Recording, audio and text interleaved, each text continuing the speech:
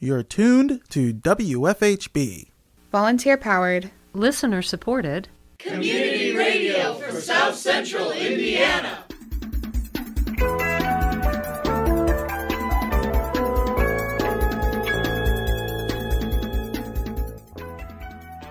Good afternoon. Reporting remotely for WFHB, this is Benedict Jones. And I'm Cade Young. This is the WFHB local news for Wednesday, July 27th, 2022. Later in the program, Vice President Kamala Harris traveled to Indianapolis on Monday to meet with lawmakers about an Indiana abortion ban recently passed out of committee. More in the bottom half of our program. Also coming up in the next half hour, SIM swapping on Better Beware, your weekly consumer watchdog segment on WFHB, hosted and produced by Richard Fish. But first, your local headlines.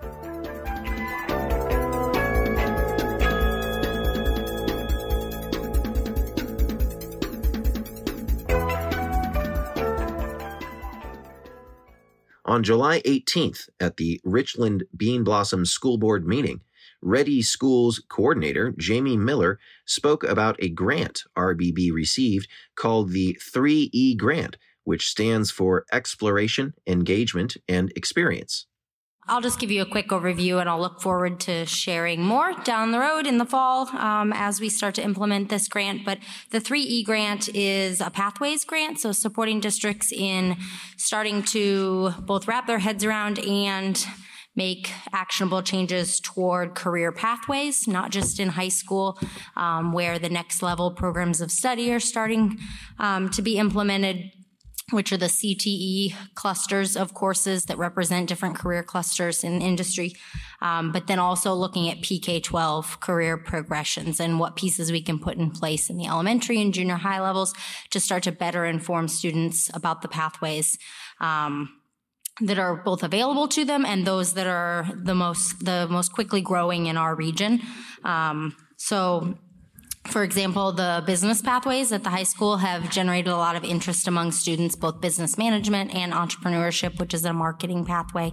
And so in each of our schools, student-run businesses or student-run enterprises is a piece of our Ready Schools plan that has attracted a lot of attention and has been a really excitement generating strategy within our Ready Schools plan. So those student-run businesses will be one strategy of the Ready Schools plan that can benefit from this pathway. So now as students start to self-select into business courses at the high school, into a new entrepreneurship course, which is an elective course at the junior high, and then into various programs at the elementary level as well, that are putting students in those small business owner roles, starting to explore what it looks like to manage money, to delegate roles, to lead, all of those same skills that are on our graduate profile.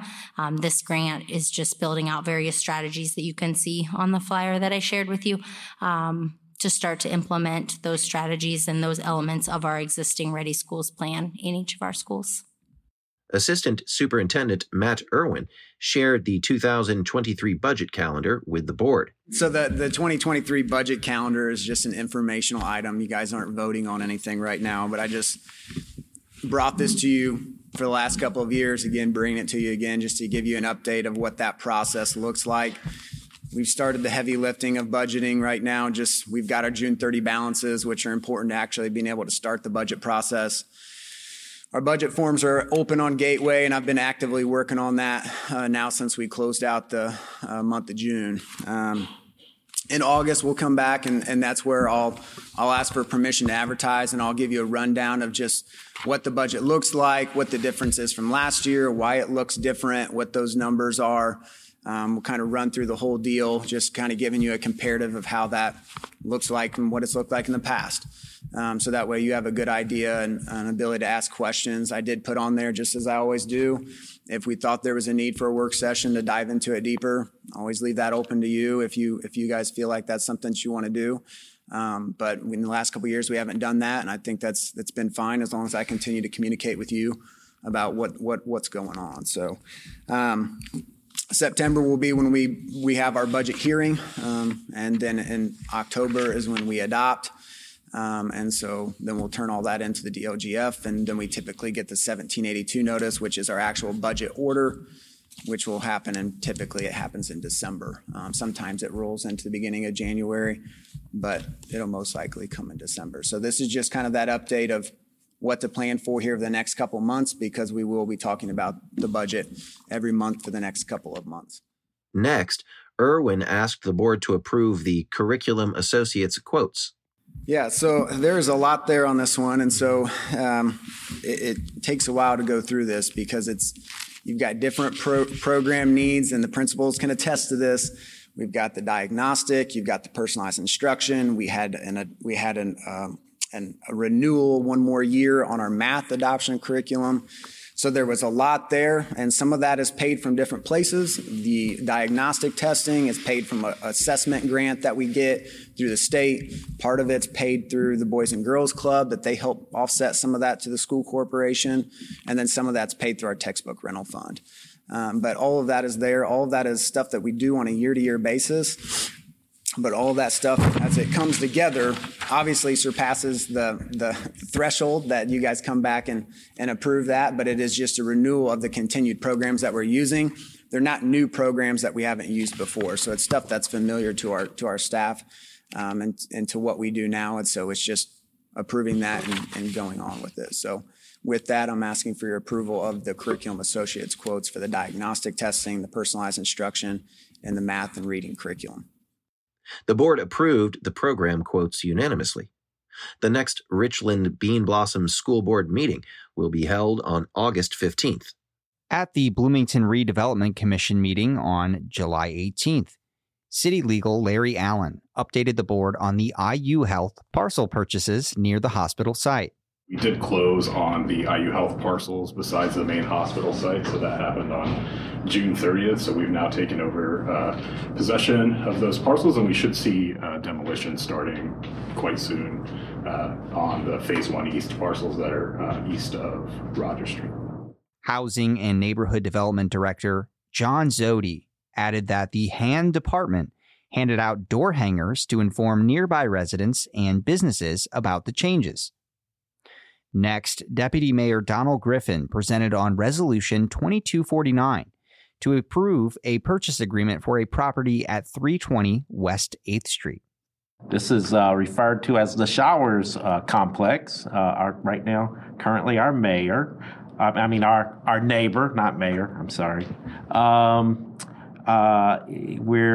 We've entered into a offer to purchase agreement with CFC for the other. There are three parts of the Showers Complex. One is currently owned by us, the other is owned by CFC, and the other part, the northern section, is owned by the county, Monroe County. We have an offer to purchase on the CFC portion. It has 62,000 square feet of Class A office space. It will almost double the space we currently have. It sits on 0.82 acres, and we are purchasing this primarily for our public safety headquarters, which will include the police headquarters as well as the fire administration headquarters. The asking price was $12 million. We have a mutually agreed to offer to purchase at $9,250,000, and this is roughly $149 a square foot. If we were to build new, we're looking at conservatively, we're looking at $300 a square foot if we were to build new headquarters. And like I said, that's conservatively. So this offer to purchase is contingent upon several things happening. We have a due diligence period of about 60 days. And so we're going to have to start immediately on that. That 60 days starts when the offer gets officially accepted by the RDC. Griffin explained what they still need to work on before turning the space into public safety headquarters. We're going to have to find out how much it's going to cost to convert the space for our needs, for public safety needs, and that's going to include bringing in architects and public safety construction experts to see how much it's going to cost to put together, to carve out that space for our police facility and fire facility. Right now, our police facility is about 21,000 square feet, the one located on 3rd Street.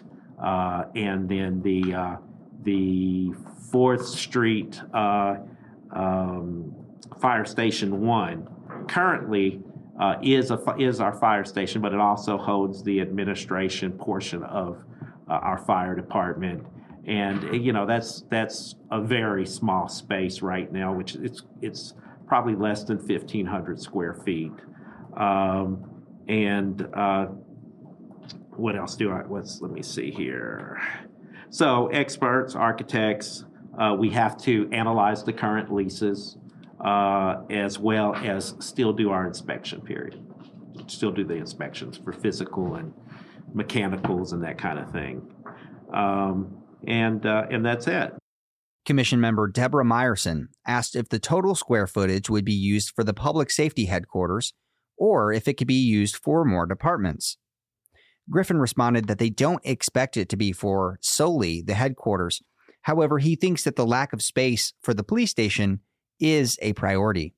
No, we don't expect to use all of that space. We do know that the current police station is undersized. They are busting at the seams, but we're going to wait for the experts to determine what we need for future growth for the police department. There's many things that we have to consider. We're not just looking for space for Bloomington right now, but we have to think about a growing Bloomington, whether that includes annexation or are we going to grow within our own, what we have right now. But we're definitely going to need more space for police.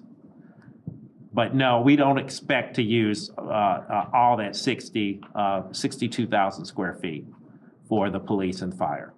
Commission member Cindy Canarney asked Griffin to speak to the necessity of purchasing the property. Griffin responded. I mean, we have serious. It was worse prior to the pandemic because now we have so many folks that are a couple of days at home, a couple of days here, so we're not as busting out of the seams as we used to be, but some more space could definitely help, especially more rooms like this. I don't know. I mean, you've been here and where someone's waiting for you, that kind of thing. So there is that ability to add additional space, much needed space. The commission approved the purchase agreement. The Bloomington City Council will have to approve it before it is finalized. The next Bloomington Redevelopment Commission will be held on August 1st.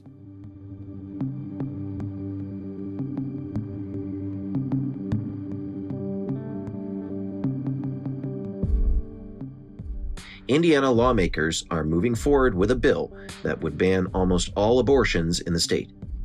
On Tuesday, the Indiana Senate Rules and Legislative Procedure Committee voted 7-5 on Senate Bill 1, which would ban abortions except for rape, incest, and where the mother's life is in danger. The bill passed out of committee after over 50 people gave testimony in opposition to the bill. Vice President Kamala Harris traveled to Indianapolis on Monday to meet with lawmakers about the bill. Here's what Vice President Harris had to say. Thank you, Representative Gianquinta. The representative came to visit with me in Washington, D.C.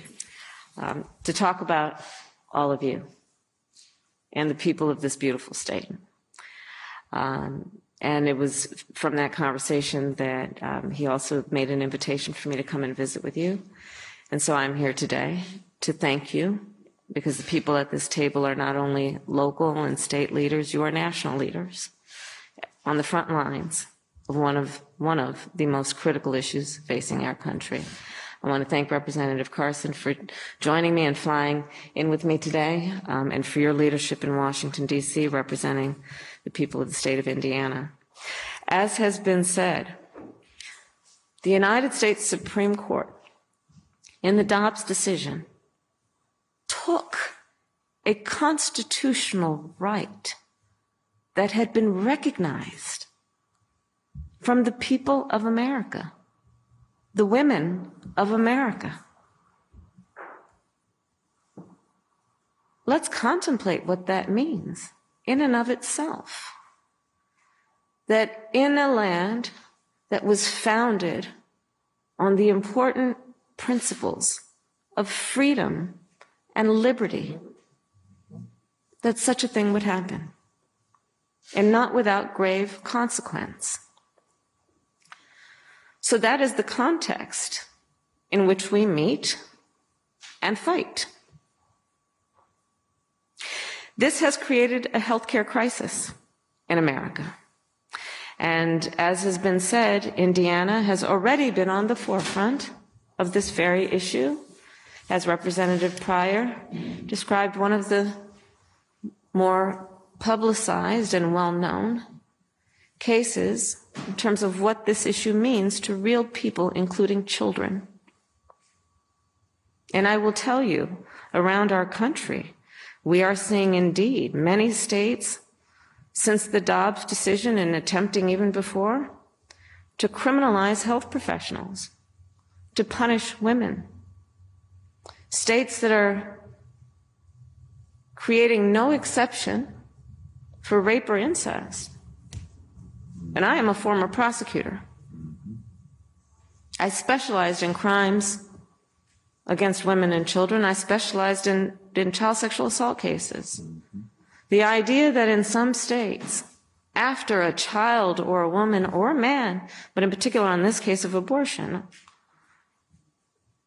a woman or a child would have endured such an act of violence, and then to suggest that she would not have the autonomy and authority to make a decision about what happens to her body is outrageous.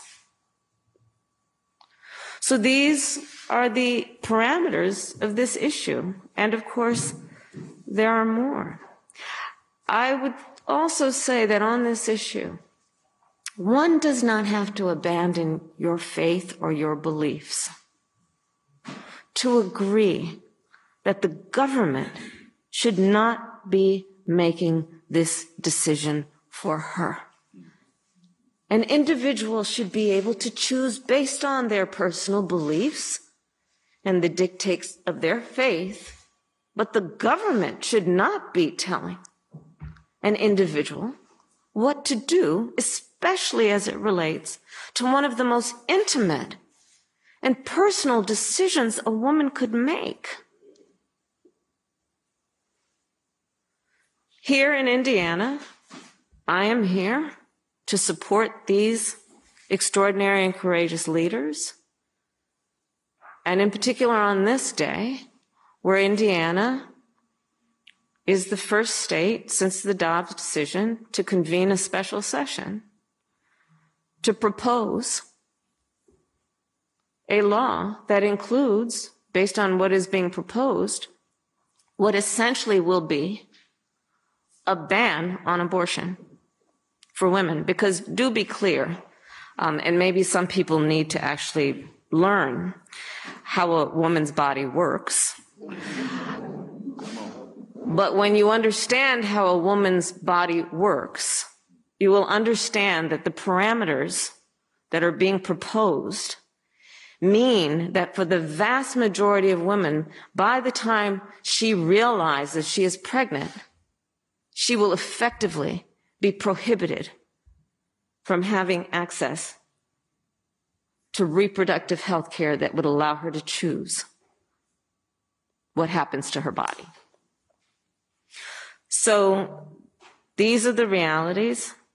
The president has signed an executive order to protect women's access to abortion medication and has taken action to protect the constitutional right to interstate travel.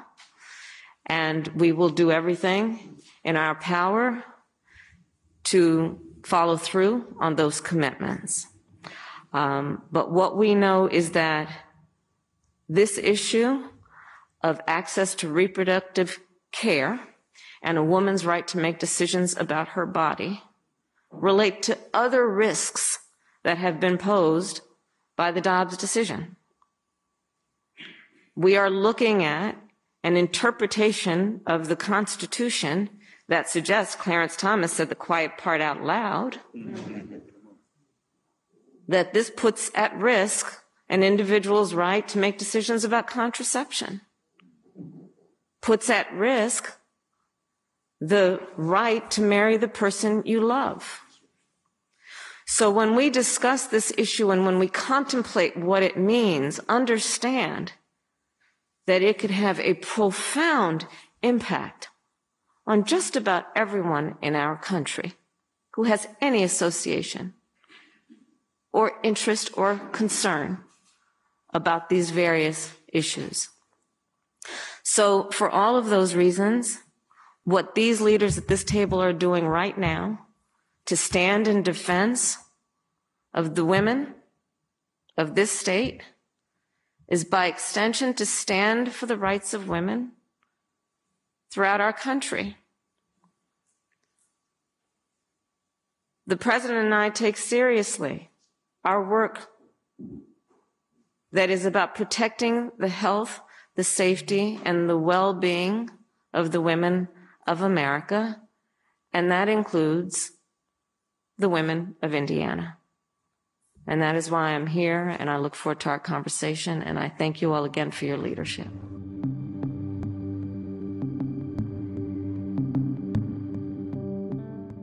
The bill now moves to the Senate floor, where it's expected to pass. Senate Republicans have indicated that they hope to pass the bill by Friday.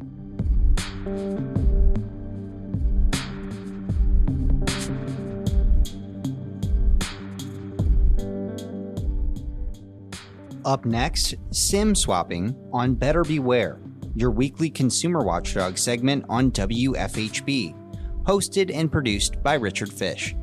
We turn to Fish for more.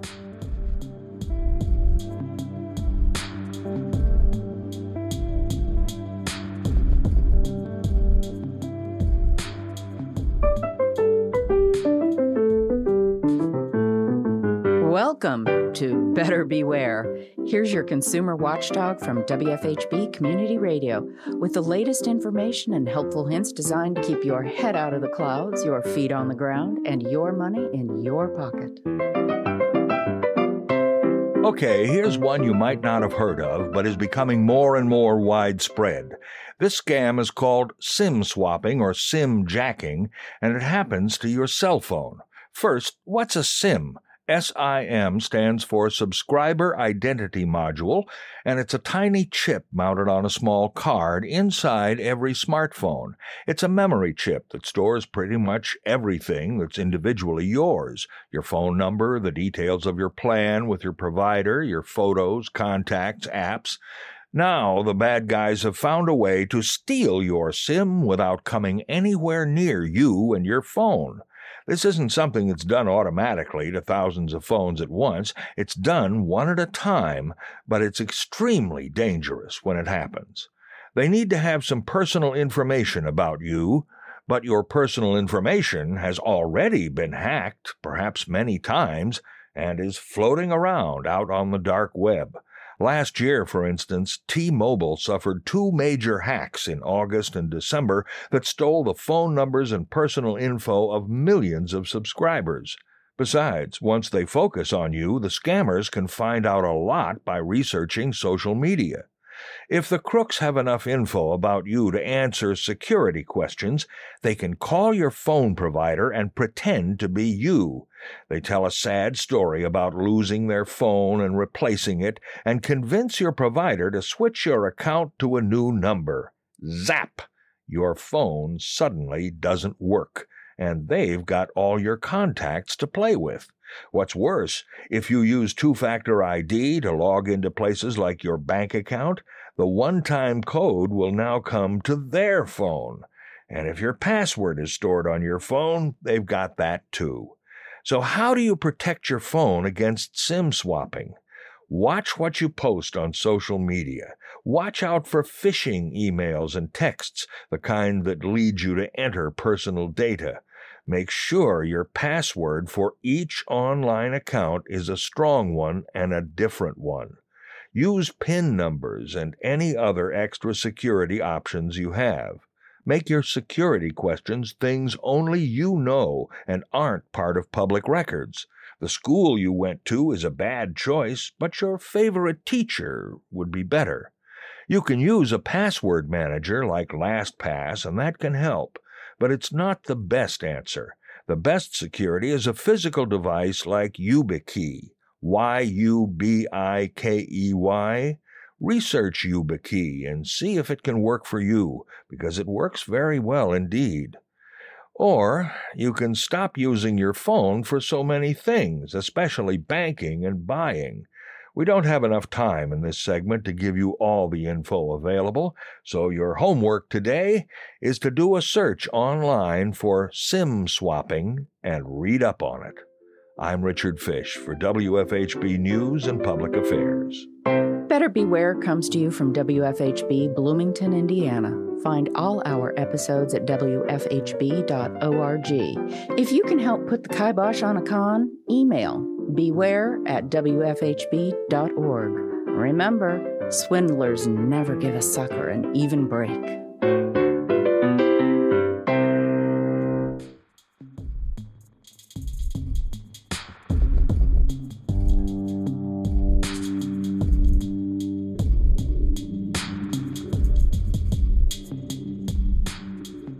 Support for the WFHB Local News is brought to you by MPI Solar, a Bloomington business specializing in solar hot water, solar electricity, and solar hot air systems. MPI Solar designs and installs solar power generation systems that encourage independence and individual responsibility. More information online at mpisolarenergy.com.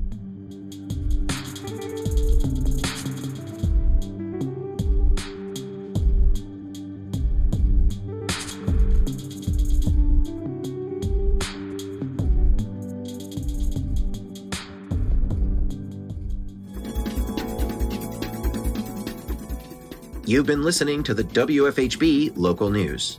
Today's headlines were written by Noelle Herhusky Schneider in partnership with CATS, Community Access Television Services. Our theme music is provided by Mark Bingham and the Social Climbers. For WFHB, this is your engineer and executive producer, Cade Young. And I'm Benedict Jones. Thanks for supporting Indiana's only volunteer-powered, listener-supported, independent daily news program. You can hear tonight's full broadcast online at WFHB.org. The WFHB Local News is also available as a podcast. Just search our call letters WFHB wherever you listen to your podcasts. Subscribe to never miss another local news program.